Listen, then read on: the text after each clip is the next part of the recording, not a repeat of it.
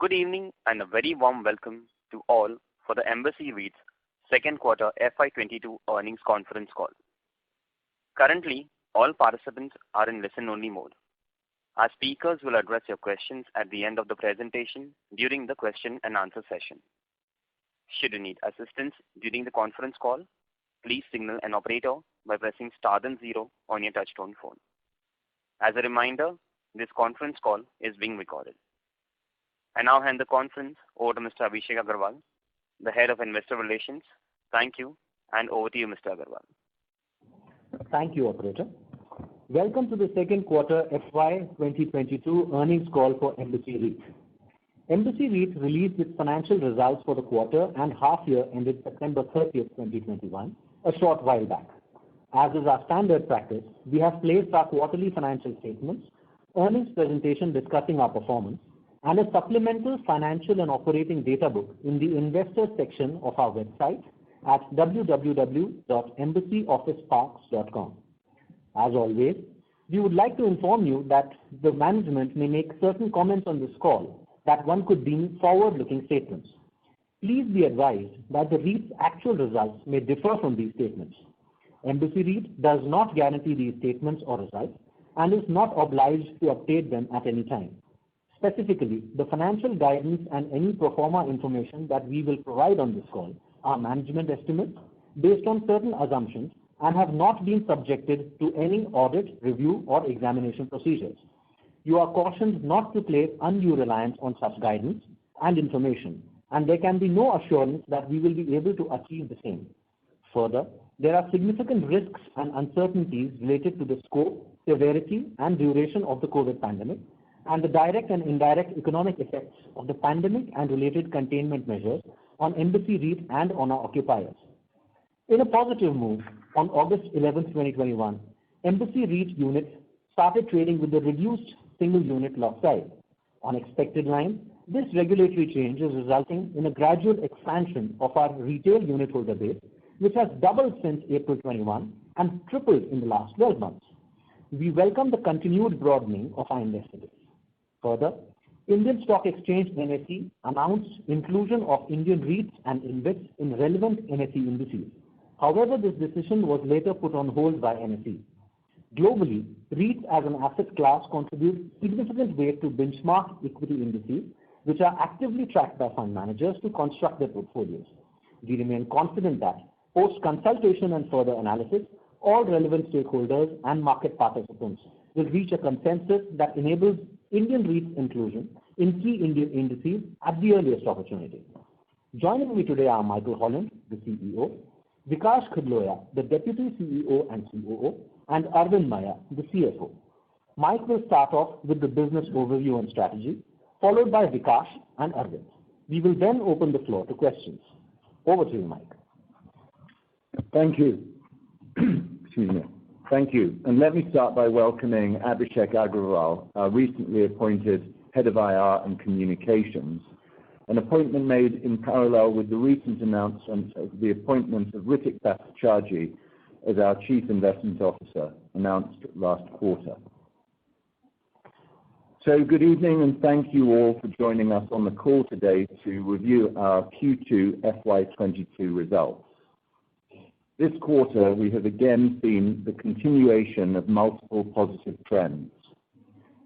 First, the COVID data trend in India continues on a positive trajectory. Cases and deaths in India are at less than 5% of the May-June peaks, and this has been the case for some time now. Vaccination rollout in key urban centers is strong, and last week India reached the 1 billion vaccination milestone. In all our 4 markets, lockdowns have been lifted and business activities are reviving. We are witnessing an uptick in physical occupancy across our properties, and we expect a material increase post-Diwali. We are supporting our occupiers with their back-to-work plans and are anticipating 15 to 20% physical occupancy levels by the end of this year. This backdrop is encouraging. Second, driven by the continuing acceleration in technology and digital transformation across the world, the tech sector continues to report strong earnings growth and importantly for us, strong hiring. In addition, with technology blurring physical boundaries, global corporates continue to drive India business expansion through high-quality, skilled and cost-effective talent, with an additional 500 global captive centers, or GCCs, expected to be set up in India over the next 4 years, as per a recent report by NASSCOM. That is in addition to the existing, growing 1,400 GCCs already employing 1.4 million people across key office markets in India. These two aspects, tech sector investments and GCC growth, are extremely positive for us, given that these sectors represent over 70% of our occupier base.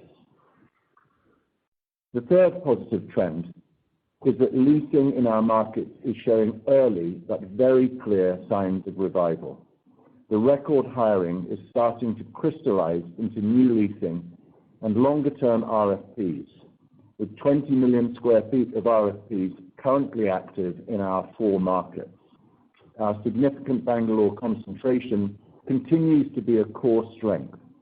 Bangalore is expected to lead office demand rebound, and our current pipeline is encouraging. The fourth positive trend relates to a number of favorable regulatory changes.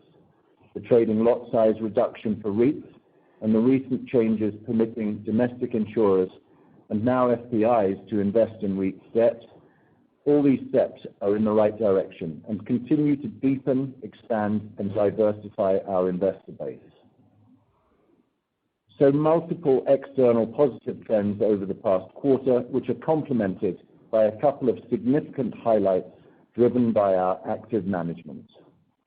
Our strong showing in ESG was recognized with a 4-star rating awarded by GRESB, the global standard in ESG benchmarking for real estate and infrastructure investments.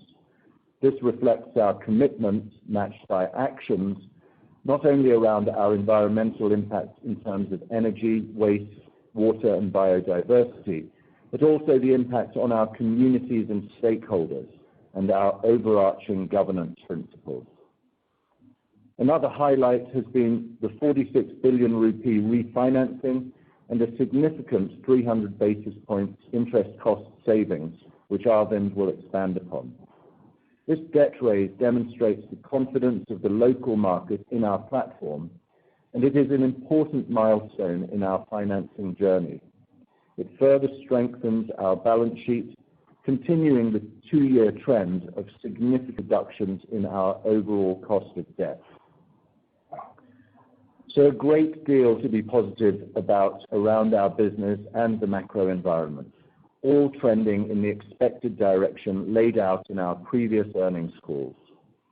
This quarter, with rupees 5,365 million distributions, 0.7 million square feet leasing activity, and 15% rental escalations on 1.4 million square feet of leases, we are on track to deliver on our FY22 guidance, and we can see strong indicators of customer demand in FY23. Let me hand over to Vikash to expand on some of the business and operating highlights. Thank you, Mike, and good evening, everybody. Business and operating highlights for Q2 include total lease-up of 713,000 square feet at 20% spread with an encouraging 500,000 square feet forward pipeline, successful rent increases of 15% on 1.4 million square feet across 22 leases, construction in full swing on a 5.7 million square feet development project with 1.1 million square feet JP Morgan campus on track for handover by end of the year, and continued focus on our ESG strategy with recent 4-star GRESB rating for our operating portfolio. Let me take you through the details. First, an update on our occupiers' return to work program. The overall COVID situation and vaccination coverage continues to improve in India. There has been an uptick in the number of corporates moving ahead with the return to work programs. While the physical occupancy at our properties is currently at around 10%, we expect this to ramp up to 15 to 20% by the end of this year, led by the increasingly positive sentiment amongst occupiers. Apart from wellness-focused initiatives, teams continue to support occupiers in their vaccination drives and back-to-office plans.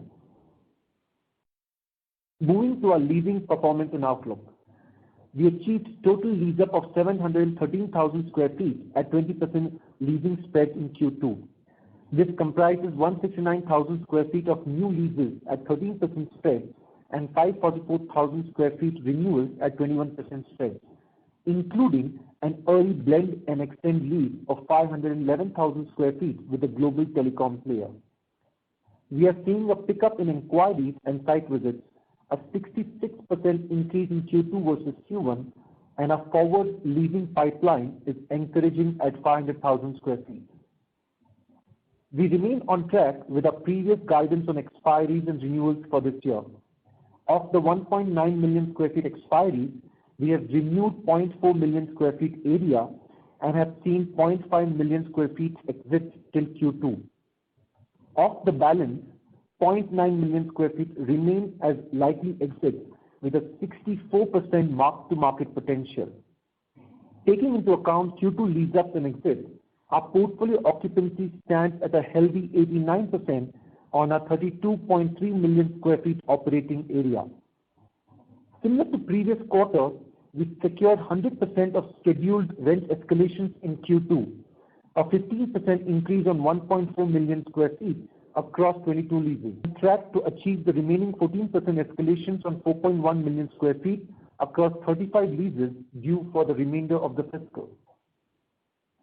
Our discussions with occupiers indicate significant pent-up demand due to postponed leasing decisions since the onset of the pandemic. This, coupled with increasing vaccination coverage, record tech spend, and robust hiring trends, signals a strong revival for the office leasing market in 2022. Large occupiers are initiating expansion and consolidation plans as reflected by an increase in active RFPs in the market. Occupiers continue to gravitate towards institutional-grade, wellness-oriented buildings to attract and retain talent and to bring them back to offices. Our best-in-class portfolio and our total business ecosystem product offering positions us as the landlord of choice. Another positive for us is that Bangalore currently contributes to over half of the active pan-India RFPs. Given its position as India's strongest office market, Bangalore is expected to be at the forefront of demand revival in India.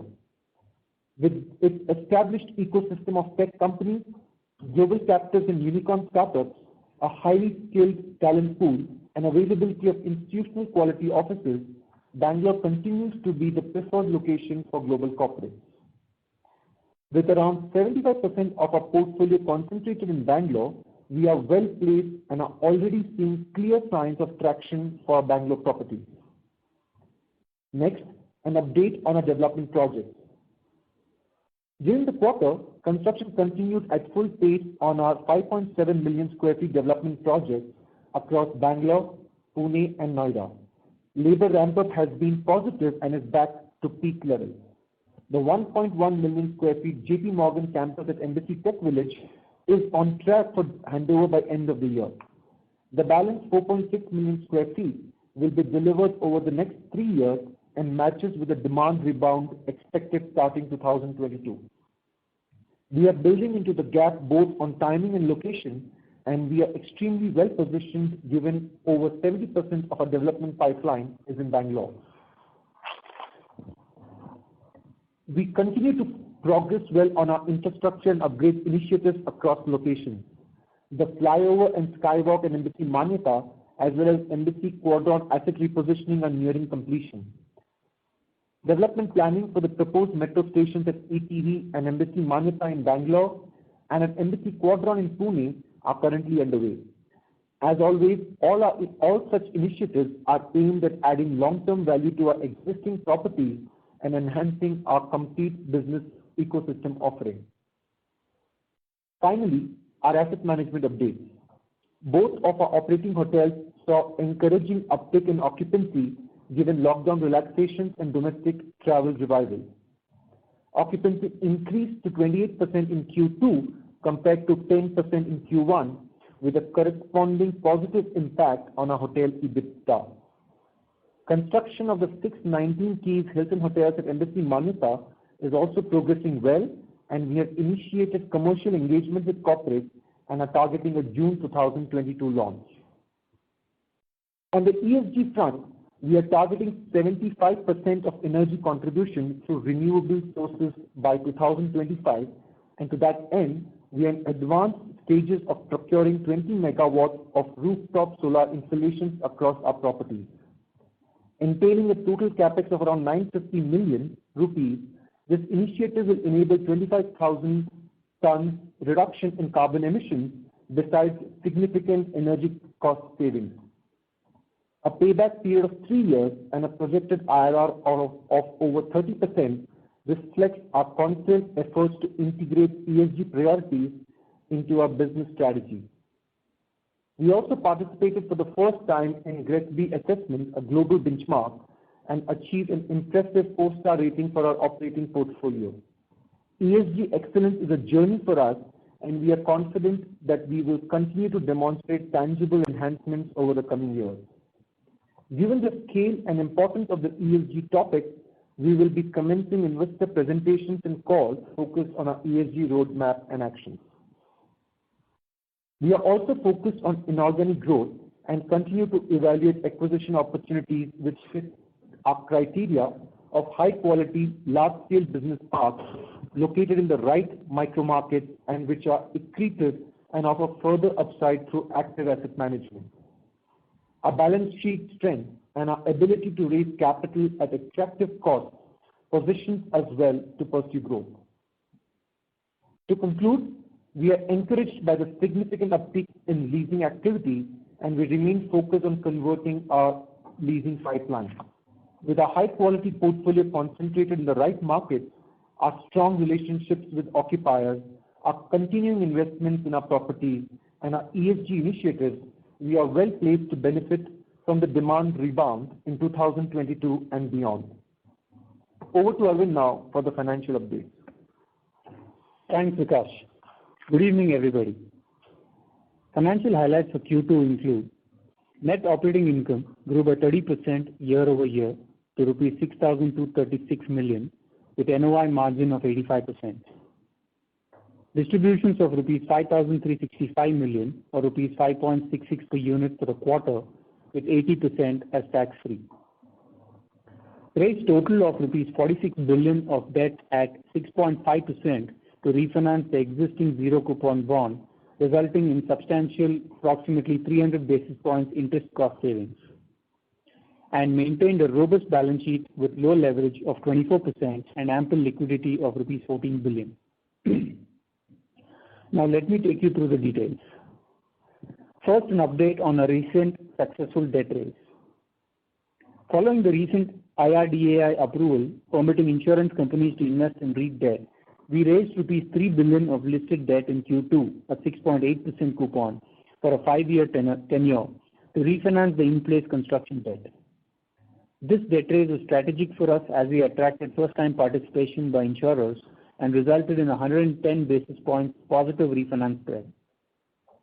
More significantly, in October, we successfully raised rupees 46 billion debt, comprising rupees 31 billion of listed NCDs at 6.5% fixed coupon and rupees 15 billion of term loan from a leading bank at 6.35% floating coupon. These proceeds will be utilized to refinance our existing zero-coupon bond, for which we exercised our call option for early redemption on 2nd November 2021. This refinance yields a significant approximately 300 basis points or rupees 1.3 billion pro forma interest cost savings annually and helps us pare REIT's overall cost of debt to 6 from the original 9.4% at the time of listing. Another positive for us is that this debt raise attracted strong interest from a wide pool of investors, including banks, mutual funds, general and life insurers. Besides increasing the debt maturity to 4 years, we have successfully locked in fixed interest rate for approximately 70% of the total debt raise. This helps our overall debt stack as it staggers our debt maturities and also simplifies our cash flow through for distributions to our unit holders. Post the refinance, our balance sheet continues to remain robust with ample liquidity of rupees 14 billion, low leverage of 24%, low overall interest cost of 6.8%, no near-term debt maturity for the next 2 years, and an additional pro forma debt headroom of rupees 120 billion. As we move forward, the recent regulatory changes by Indian Central Bank to allow FPIs to invest in debt securities of REITs is very positive. This proactive announcement will help expand and diversify our potential capital pool and will enable further reduction in our cost of capital. Next, an update on our Q2 financial performance. Revenue from operations grew by 36% to rupees 7,352 million, reflecting 14% rent escalations on 4.8 million square feet leases, ramp up in hotel occupancy, and revenue accretion due to the completed acquisitions of Embassy TechVillage and CAM operations of Embassy Manyata and Embassy TechZone in the previous year. The impact of these positives were partially offset by few occupier exits. Net operating income grew by 30% to rupees 6,236 million, in line with the increase in our revenue from operations. This increase was partially offset by costs relating to CAM operations of Embassy Manyata and Embassy TechZone acquired in previous year.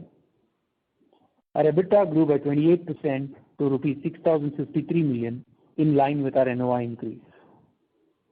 Net distributable cash flows grew by 27% to rupees 5,368 million.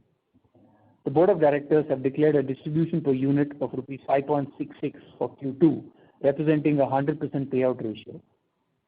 With this, Embassy REIT has now cumulatively declared distributions of rupees 10,711 million or rupees 11.3 per unit for first half of this financial year. Also, I would like to highlight that 80% of our Q2 distributions are tax-free to our unit holders. Moving to other financial updates. Our independent valuers completed fair valuation exercise of our properties for the half year ended September and assessed the gross asset value of the portfolio at rupees 475 billion, up 2% from March. Bangalore, India's best office market, contributes a significant 74% of REIT's overall value. Our net asset value as of September stood at rupees 388.26 per unit, in line with our NAV as of March. As updated previously, in February of this year, we filed a scheme of arrangement to collapse the two-tier holding structure of Embassy TechVillage entity, and we expect to receive approvals by March 2022. Upon simplifying this holding structure, we expect the tax-free component of our distributions to increase to 85% from the current 80%. This will further enhance the overall post-tax distribution yield to the benefit of our unit holders. Lastly, an update on our FY 2022 guidance. Last quarter, we provided guidance for FY 22 with a midpoint NOI at rupees 23,700 million with a range of plus or minus 3.5% and a midpoint DPU at rupees 21.5 per unit with a similar range. This guidance was based on certain key assumptions which were detailed during last quarter's call. These include the positive impact of ETV acquisition, 14% rent escalations on 7.7 million square feet leases, and a total lease-up of 0.9 million square feet. Along with this, we had also factored the impact of anticipated exits and cash burn for our operating hotels. We are focused on delivering our NOI and quarterly distributions to our unit holders and remain on track with our earlier guidance for this financial year. As I conclude my remarks, I would like to reiterate that our strong balance sheet provides us access to long-term capital at attractive cost, and we continue to be favorably positioned to capitalize on growth opportunities.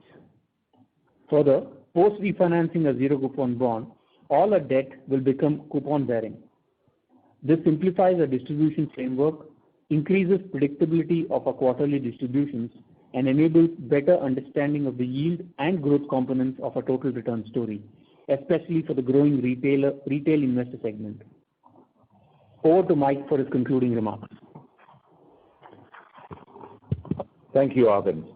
So to summarize, we continue to see multiple positive trends, be it India's COVID situation, our occupiers' industries, the office leasing market, the regulatory landscape for REITs, as well as our leasing, development, and debt market performance.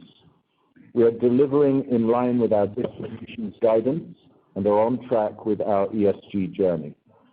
All in all, with the strength and resilience displayed by Embassy REIT through the last 18 months, we are well positioned for future growth as we emerge from the shadow of the pandemic. We're happy to drill into any details in Q&A. Thank you. Thank you very much. We will now begin the question and answer session. Anyone who wishes to ask a question may press star and one on their touchtone telephone. If you wish to remove yourself from the question queue, you may press star and two. Participants are requested to use handsets while asking a question.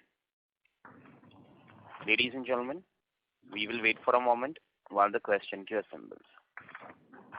Participants, you may press star and one to ask a question.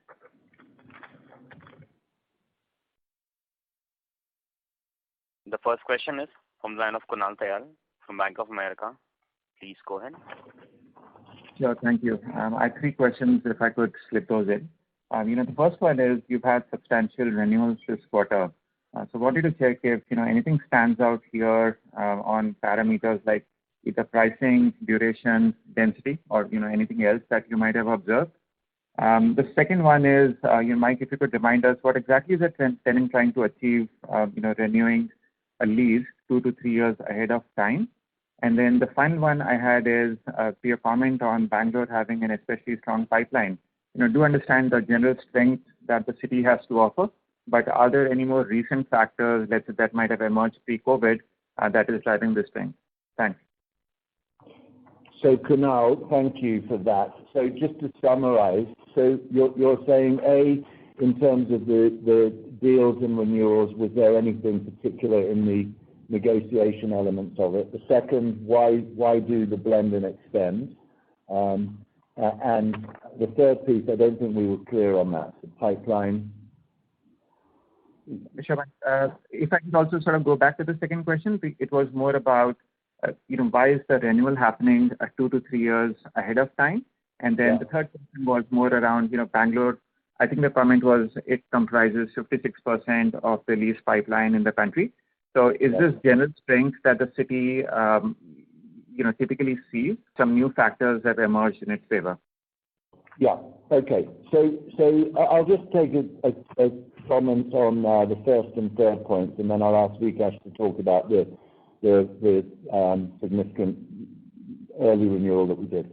So in terms of key issues on either new leases or renewals, I think the one thing that we see is really it's not about the price. It's not about the rental rate. It's significantly about the availability of premises. It's about the timing, and it's about the quality of the product.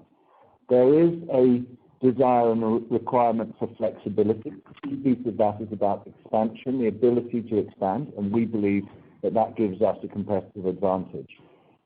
It's significantly, as I said, about the qualitative aspect. We think that our complete business ecosystem aligns to that.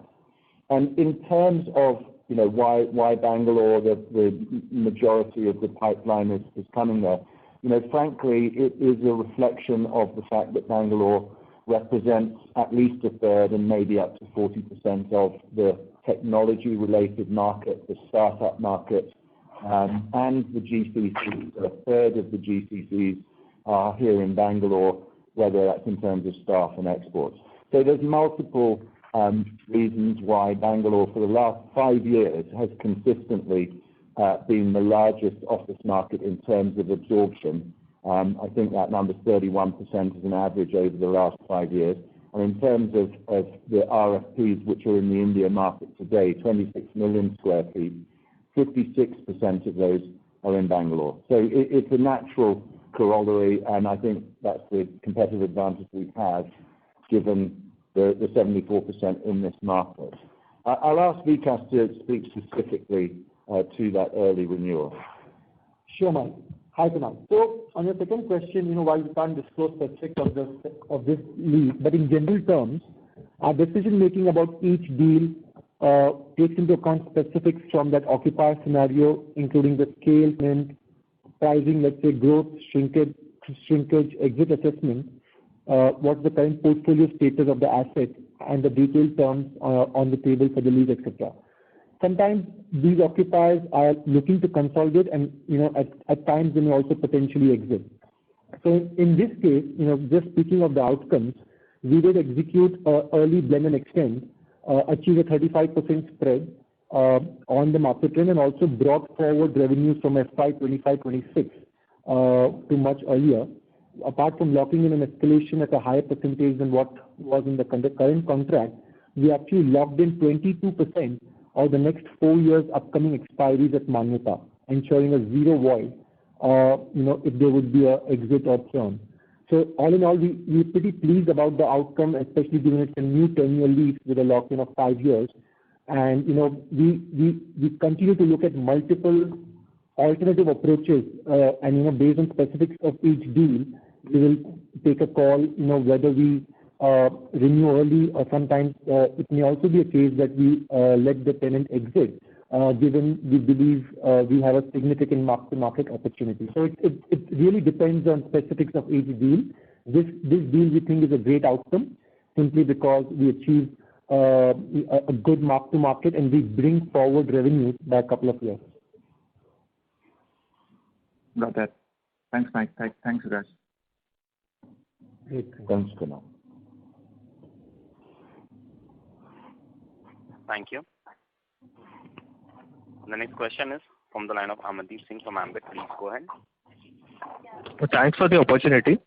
So firstly, whilst overall occupancies remain stable at 88.5%, can you give us your outlook on lease-ups for the specific assets like Embassy Quadron in Pune, Embassy Oxygen in Noida, and FIFC in Mumbai?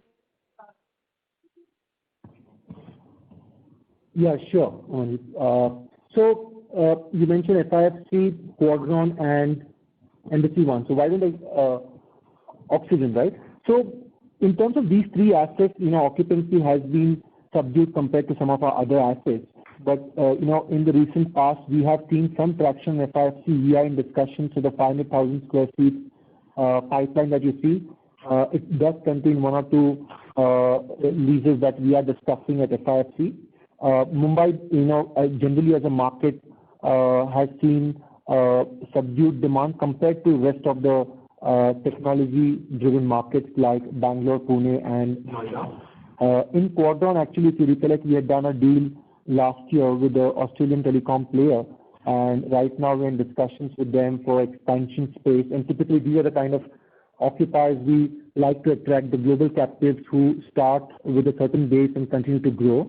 If you see one of the slides in the deck, we have completed the entire asset repositioning of Quadron, and while it will take us a couple of quarters to fully stabilize the asset, but the early signs are encouraging, both because of the infrastructure project, a new road and connectivity which is now linking Hinjewadi, Pune in the west, as well as a planned metro where we are in discussions to see if we can explore a direct inlet into our park. In terms of Oxygen, which is at Sector 144 in Noida, it remains the best asset in that micro market and the only one of the only institutional grade assets. Again, Noida as a market caters to a certain set of occupiers. The current profile of occupiers that we have is pretty good. However, to lease up the balance space, which comprises of the recently delivered Tower 2, we think may take a couple of quarters. But we think we'll be the first beneficiaries as and when the rebound happens on all the three assets. They are super top quality assets in each of the respective micro markets. Sure, thanks. And just an extension to this, coupling with in the opening remark which you mentioned that physical occupancies on an overall basis remain at 10%. So can you help us understand how does this stack up across micro markets for your portfolio? And by when do you or the tenants are expecting to have a substantial occupancy, say more than 50% employees back to office? Any sense on that? Okay, you mean in terms of people back in the premises? Okay, so we monitor this at least on a weekly basis. Today, we've been speaking to pretty much all of our occupiers across all the parks. We've got a good handle on the fact that post-Diwali, many of the largest occupiers are looking at bringing back between 20 and 40% of their employees. It varies with different companies. It varies also by city. So at the moment, Bombay is much more advanced in terms of headcount than some of the southern markets, around about 50% in one of our assets in Bombay. So that leads us to believe that between 15 to 20% of the headcount will be back by year end. And that will be rising further in the new year. It's hard to give an absolute number because clearly we've got 193 tenants, so plenty of variables in there, but that's the trend that we're seeing. Very, very clear back to work trend. Does that answer the question? Sure, Mike. That was really helpful. And just last one, if I could squeeze in. So over the last few quarters, there have been talks around the de-densification, but obviously the fresh leases were not happening. Now in that context, with RFPs floating in and site visits picking up, can you give us some sense on how the de-densification is taking up place on ground?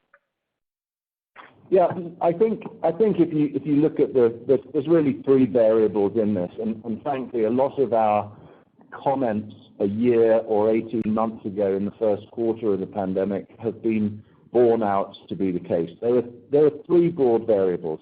One, hybrid working. So will everybody be in the office going forward? There's definitely a conclusion that the office is still at the heart of businesses. Senior leaders, I'm sure you've seen, want people back in the offices.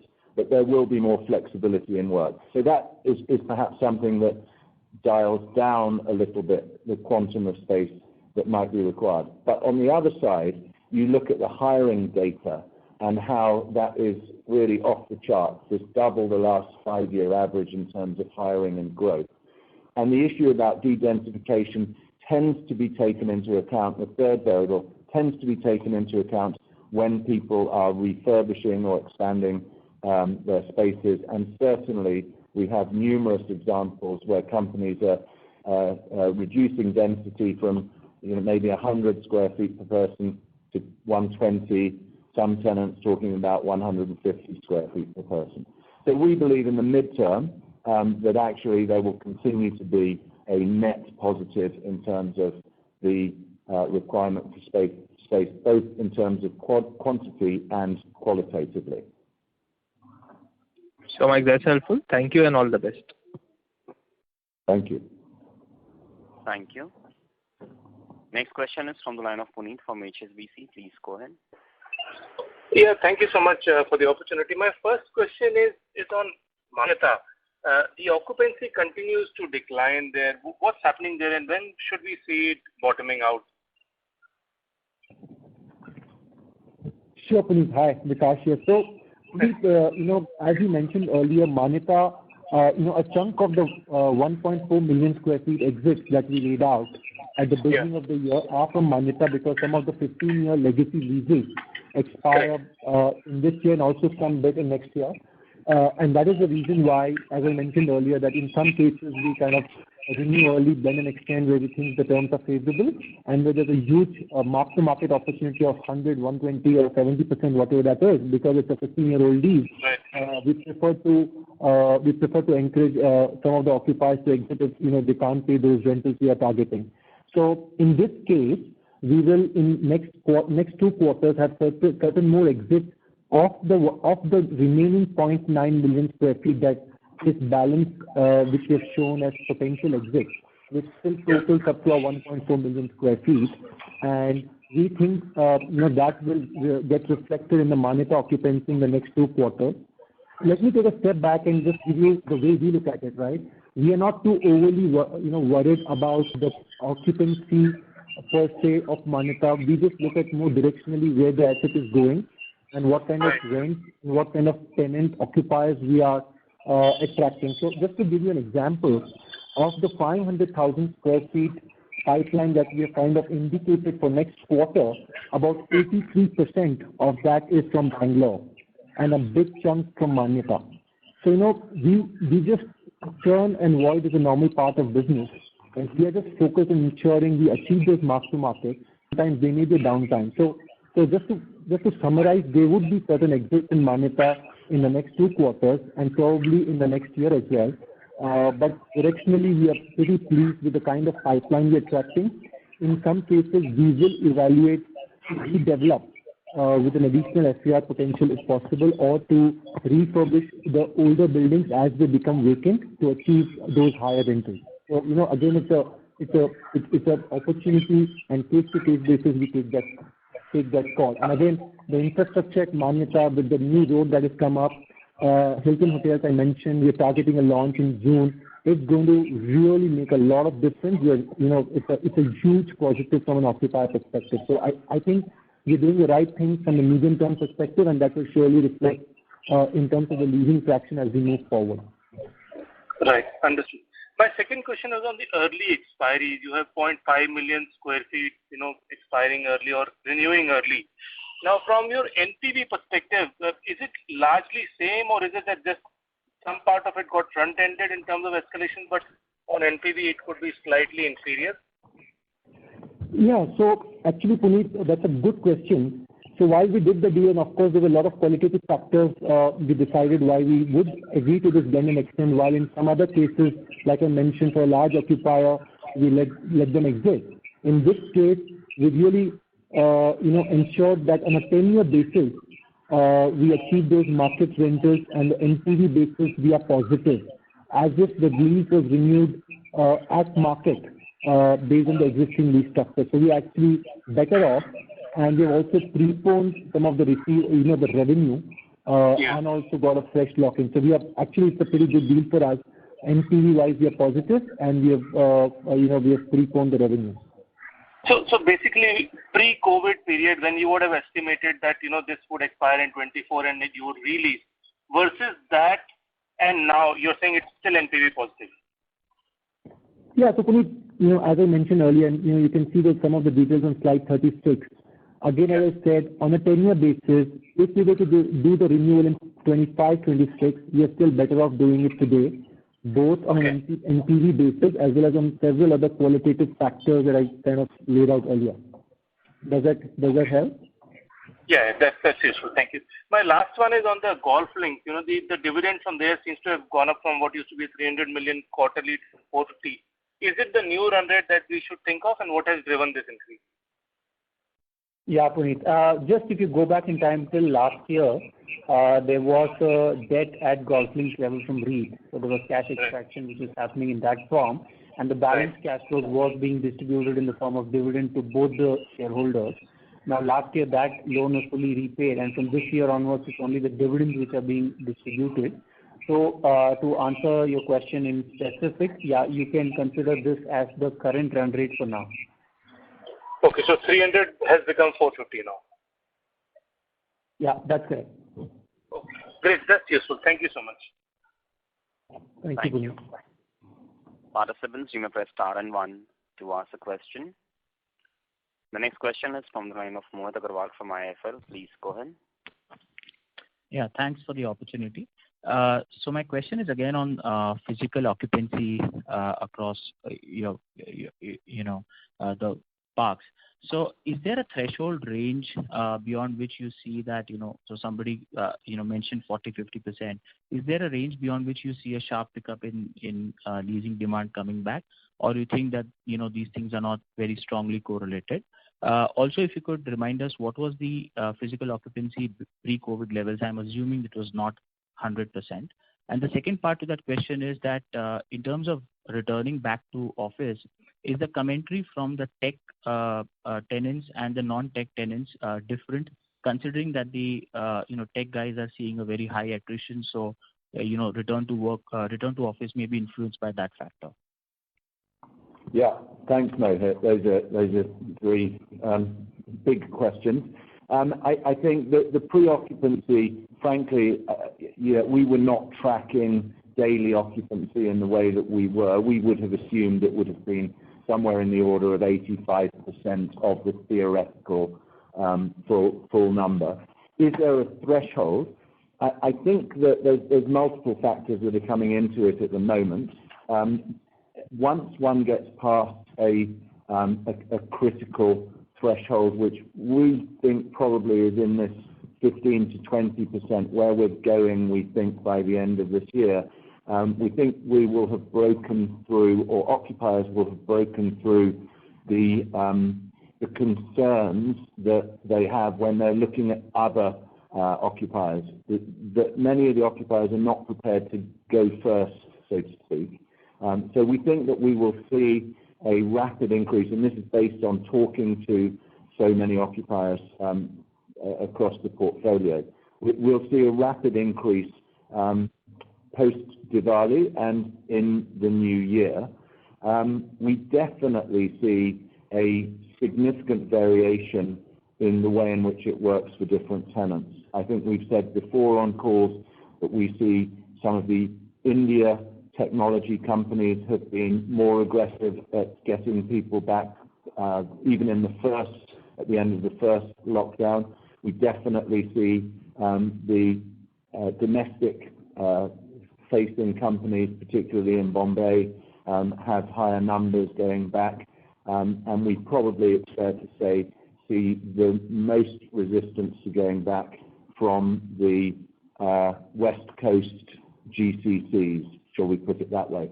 That said, one of those, a global name, we understand that directly post-Diwali, they're bringing 50% of their people back. So there's variation across the board, but one thing is absolutely clear. The trend will rapidly increase post-Diwali. Sure. That's helpful. And my second question is on the industry level supply. So in your presentation, you've been tracking the CBRE number that there's been a 23% reduction in supply.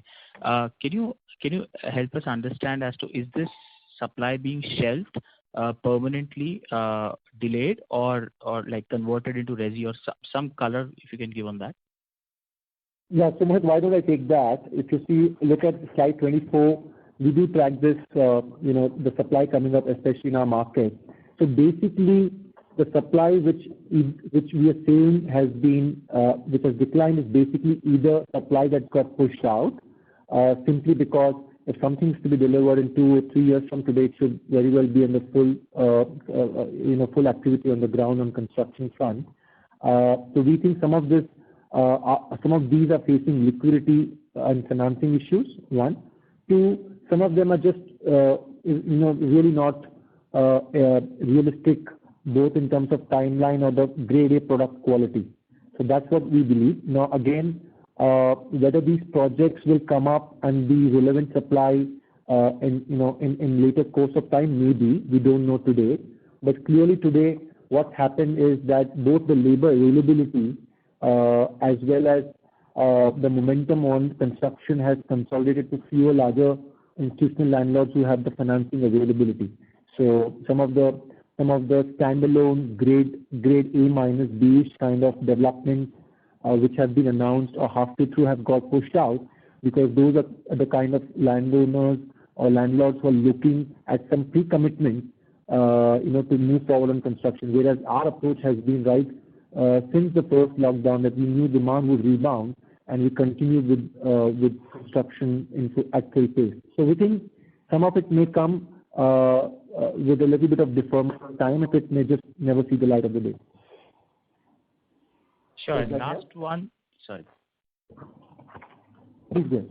Yeah, sorry. And the last question I have is, do you have a target or any internal target, or you want to share any guidance on when can your occupancy levels, blended occupancy levels, be back to pre-COVID levels of around 95%?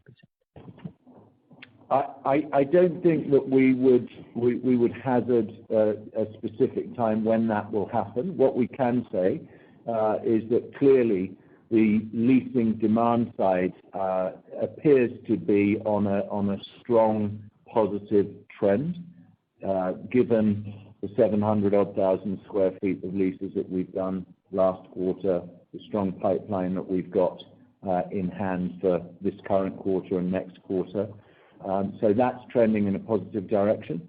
We've declared the likely exits a couple of quarters ago. There's no change to the numbers that we gave you a couple of quarters ago. So the next 2 quarters probably will be in a similar place where we are today, and we would hope that by early FY23 we start to trend upwards. Okay. Thanks a lot. That's all from my side, and wish you all a very happy Diwali. Thank you. Thank you. The next question is from the line of Venkat Samala from Tata Asset Management. Please go ahead. Hi. Thanks a lot for the opportunity. I just wanted to understand, you seem to be a lot more optimistic this time about leasing compared to, say, what you were a few quarters back, right? So, could you help us understand anecdotally, I mean, what are you hearing from some of your large clients which can help us understand, I mean, where the confidence stems from? Because you did allude to the fact that, you see a strong sort of pent-up demand play out in the next fiscal year, right? Yeah, I think, as you rightly say, we are positive. We're seeing an encouraging trend, and part of that positivity comes from looking at the data. So the 711,000 of leases this quarter and pipeline, as I said, so it's database. Some of it is from the pipeline, which is conversations with our occupiers. Many of the deals that we do are with our existing occupiers. We actually have the happy position with one of our occupiers where, given there's no vacancy in the park that they occupy in Bangalore, they're looking at taking up some space with us in Pune. So we have that benefit that comes from that. We're seeing and hearing of the strong hiring and strong demand from numerous tenants, and we're seeing multi-phase new leasing and multi-phase growth. So it's a database side of things, but it's also anecdotal from a number of our tenants across the portfolio. But it's very, very clear, and I think, I'm sure most people on the call will be aware of this. If you speak to any of the IPCs who are actually doing deals out there in the market at a market level, not with us, the number of deals that have been done in Q2 versus Q1 is up 50%. So it's a clear upward trend. And just to add to what Mike said, right, the pipeline that we've indicated, and just to give you a flavor, of course we have the banking, financial services, as well as the technology companies in that pipeline, but also we have sectors across a spectrum like telecom, automobile, healthcare, e-commerce companies, as well as FMCG, logistics, engineering, and research and consulting. So we've just seen across the board, occupiers starting to take decisions, or at least preparing themselves to take decisions, given that over the last 6 to 8 quarters, literally they've just frozen the real estate plans. But at the same time, the business has grown and they've continued to hire people.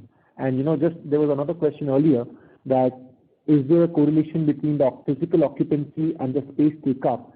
So interestingly, in some cases it's not, simply because they've got new business or they have offshore a different process, and they really need a new space to accommodate the team, even though in the existing premises that they may have, the occupancy may be just 10 or 15% on a physical occupancy basis. So I think it's just a lot of pent-up demand, and the landlords who have available space, landlords who can kind of be flexible and provide the standards on wellness that the occupiers expect. I think we're really well placed as we move forward into the next year. Right. Thanks a lot for that. Secondly, I just wanted to understand now what we are seeing is post-COVID. A lot of these new tech companies or startups are growing in a very large way, and even in terms of hiring absorption also, a lot of which used to be previously working with the conventional tech company seems to be moving there, right? So in terms of leasing or the interest in terms of the pipeline, are you seeing a meaningful uptick in the... Sorry to interrupt you, Venkat, but you are losing your audio. Hello, am I audible? Yes. Are we seeing a meaningful uptick in... Then we lost you. We can't hear you, Venkat. Venkat, sorry, may I request you to come in a better reception area, please? Sorry, I'll just join back in the queue. I think the area which I'm in is in a poor reception area. Now we can hear you now. Why don't you try one more time? Okay. I'll just try once again. So what I was trying to understand was, post-COVID, what we are seeing is there is a lot of growth in the new age startup companies, right? Both in terms of hiring as well. So is that also translating in terms of better leasing or leasing interest versus what it used to be before for you guys? So thanks, Venkat. I think that the startup sector, the pre-IPO segment, that clearly is like, frankly, all other areas of the technology universe are hiring significantly, and so we're seeing pressure from whether they be the well-established international names or within the market, this startup environment. I think we all know the hiring numbers are very strong. Those smaller startup type of operators, they often need flexible space. This is another reason why, as part of our total business ecosystem environment, we tend to have on our large parks some sort of co-working shared space player. And in fact, one of the deals that we did this last quarter was with such an operator. So again, we try to provide that broad amenitized offering for whether it be startups, whether it be GCCs, or whether it be the core IT sector products or services. And all of them are growing. It's not any one sector. We have had one Indian, more than a startup, but a pre-IPO business that in the early stages of the pandemic was talking to us about surrendering some space. Actually, they then reversed that conversation with us, given the fact that they were hiring so many people and growing. So it's growing across the segment, and we try to provide different product within each park for all of those segments. Understood. Thanks a lot. And one last question from my side. I know it's still very early days, but anything that you think or maybe early feelers that you're getting about the impact of hybrid working on the structural leasing demand moving forward? Anything that you may be picking up in India or even from the other geographies where the occupancies are higher than what it is in India? Yeah, sure. So, on hybrid working, there's been a lot of talk. So while on the impact on office market due to the increased flexibility around hybrid working, there will be some impact. We think it will be offset by massive headcount growth and de-densification. We remain at the top of the pyramid, and the very clear message that's coming from the leadership of the occupiers is that they want the people back in offices. So, that's why we think that even with the hybrid model, more space will be required for collaboration, leisure, amenities, and wellness. We've heard news of all the top IT services firms starting to ask the employees to come back to office. And, interestingly, when these corporate leaders want the employees to come back, one of the ways they will do is to have great offices in great locations, which is exactly what we do and what we offer at Embassy. So we think, while the optimal balance of work from home, hybrid versus office will evolve over time and may differ for each company and sector, the massive growth in the occupier headcount and in the businesses and the de-densification impact, which we think will definitely play out in the medium term, will more than offset it. And, occupiers will require more space for collaboration, and, they will tend to move towards grade A, top of the quality landlords to have and attract and retain the talent and bring them back to work. Right. Sure. And with the large pent-up demand that you are seeing, I know it's very early days, but is there a possibility that FY23 could be similar to what we saw usually in the pre-COVID days? I know it's very early days, but is there a likelihood of that happening? I think that we wouldn't speculate on that, but I think that you can take from our comments and the data that we're on a positive trajectory. Yeah. Oh, okay. Thank you very much indeed, Venkat. Yeah. Thank you. The next question is from the line of Chirag Sureka from DSP Mutual Fund. Please go ahead. Yeah, hi. This is Vivek Ramakrishnan. I had two questions. Do you believe, we just talked about the hybrid model. Would you believe that post-COVID, the space per capita will actually increase, where there'll be more social distancing and etc., without the companies actually, distorting their earnings model? So that's question number one. And the second question is again related to Manyata, where, since the clients have invested in the space, the employees are comfortable and they've been there for 15 years, what is causing them to exit? Thanks. So Vivek, hi. Why don't I take the second one, which is easy, and then I'll hand over to Mike for the first question. So again, Manyata, these were legacy leases, 15 years back. The escalations with sub-market, usually we have 15% every 3 years. When the lease was done in 2006 or 7, the escalations were 10%. So over a period of 15 years, the passing rent fell, much below the market rent. Market grew at about 10% CAGR over the last 15 years, generally speaking in Bangalore, given the low base it started from. So, clearly you can imagine that some of the occupiers, the businesses may not have kind of really moved up the value chain in terms of sophistication as they move forward, and for them to pay the mark-to-market rentals, which in Manyata now we're touching triple digits in many of the recent deals that we did.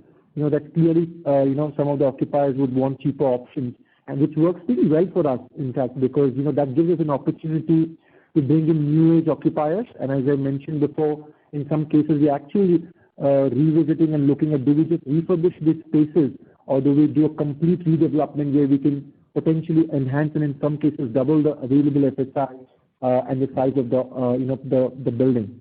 So I think it is a mix of both. We see it as an opportunity, and some occupiers, do churn out, given that, there will be new age occupiers. We spoke about the startups, we spoke about the other large captives who are doing high-end processes and technology or digital solutions, and who have the propensity to just pay higher, the kind of market things that we like. So we think it is normal course for us.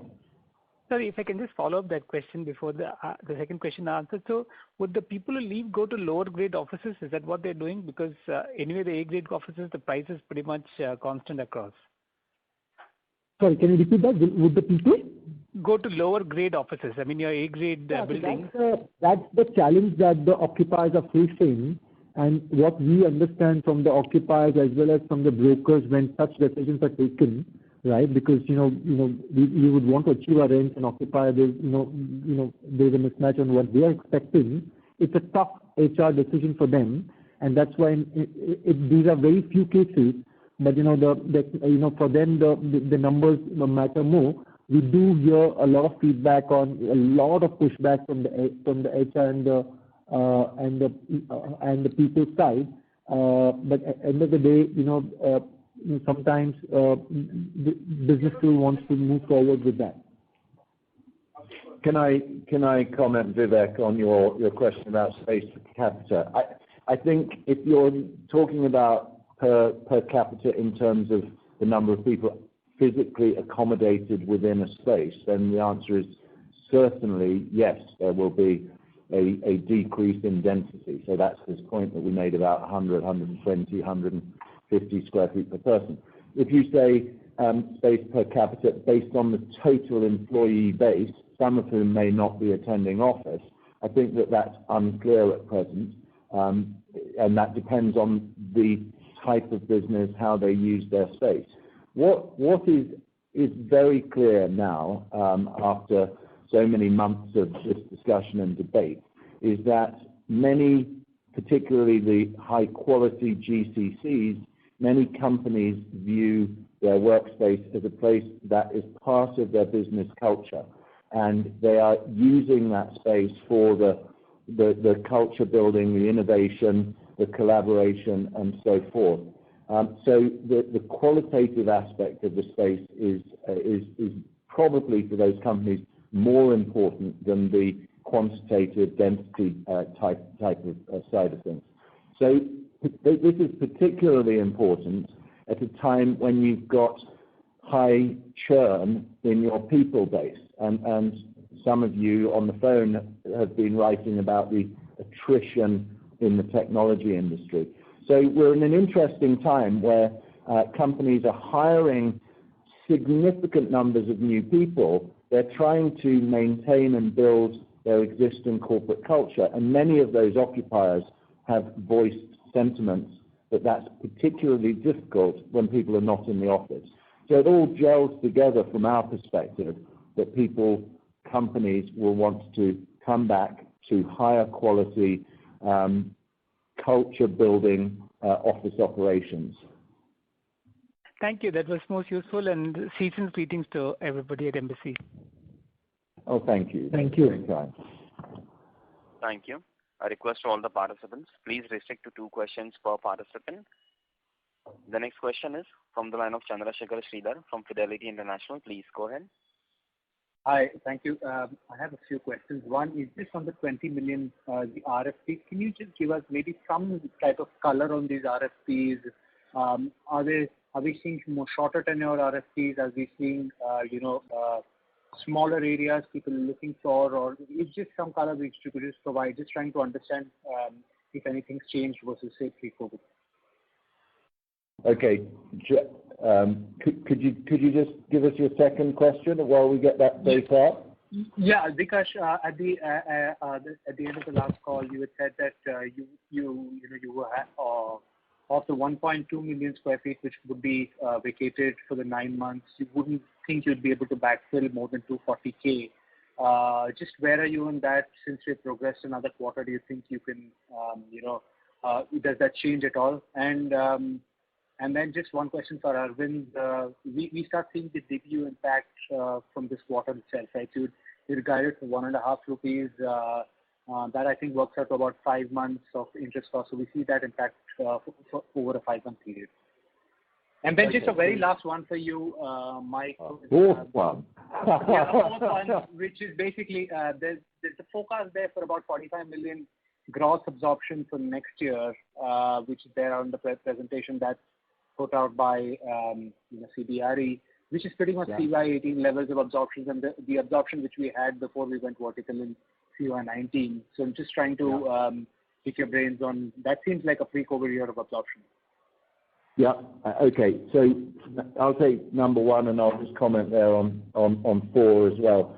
So I think you've analysed it exactly how I would look at that. But at 45 odd million square feet gross, it doesn't match 2019, but it's probably, if you look at the previous 3 years to that, 18 and back, you're probably looking at that type of number. I think we are hearing sentiments that calendar year 23 will be the year that we really see the numbers coming back in full force.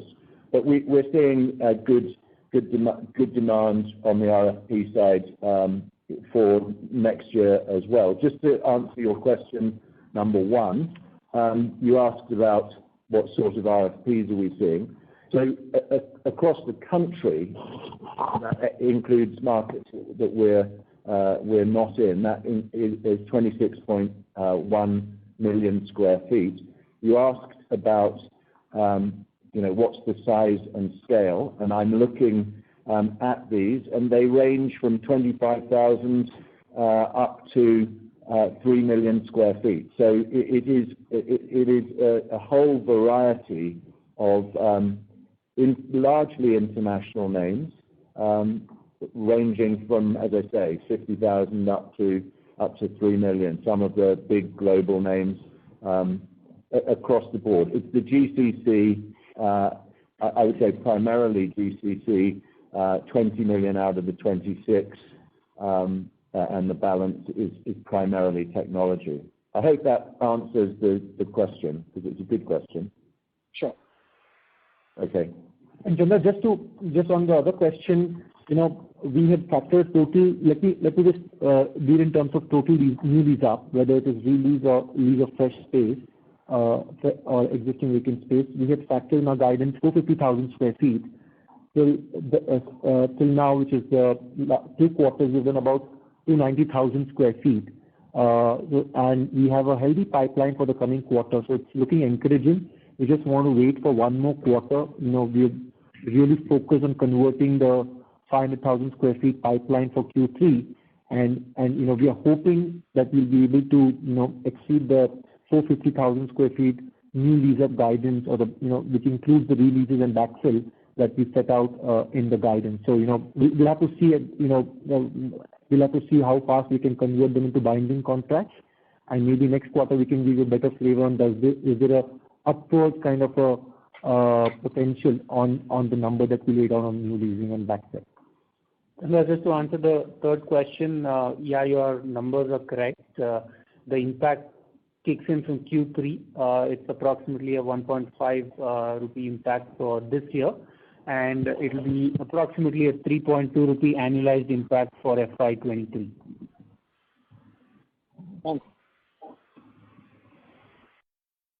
Thank you.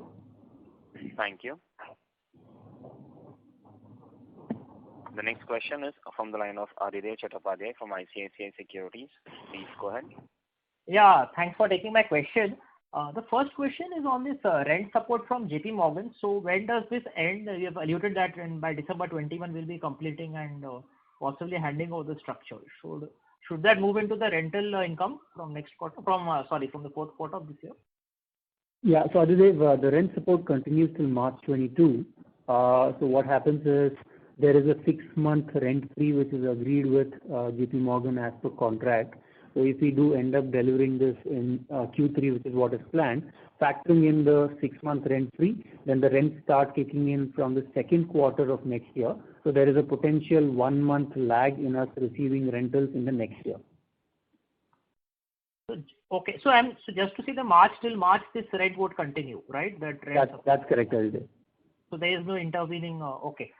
And second question was on the hotels now that travel is gradually beginning to pick up. So how are you seeing the occupancies now trending up based on forward bookings at our hotels?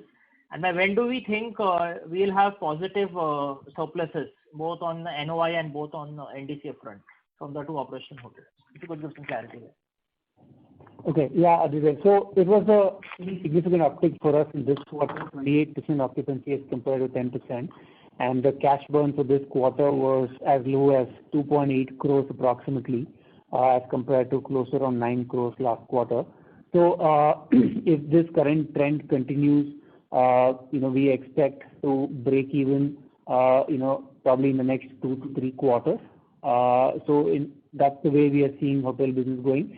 While the occupancy has picked up, I think what we still need to achieve is in terms of increasing the ARRs.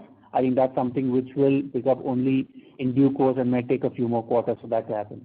Yeah, and if I can just add to what Arvind said, the business on books for the coming quarter Q3 looks pretty encouraging, right? So we're seeing the wedding season, we're seeing revival of domestic travel, we're seeing staycation. So there seems to be a general positive sentiment on hotel occupancy, and we're hoping that we can convert the cash burn quickly into positive and then move forward from there and contribute meaningfully into the distribution.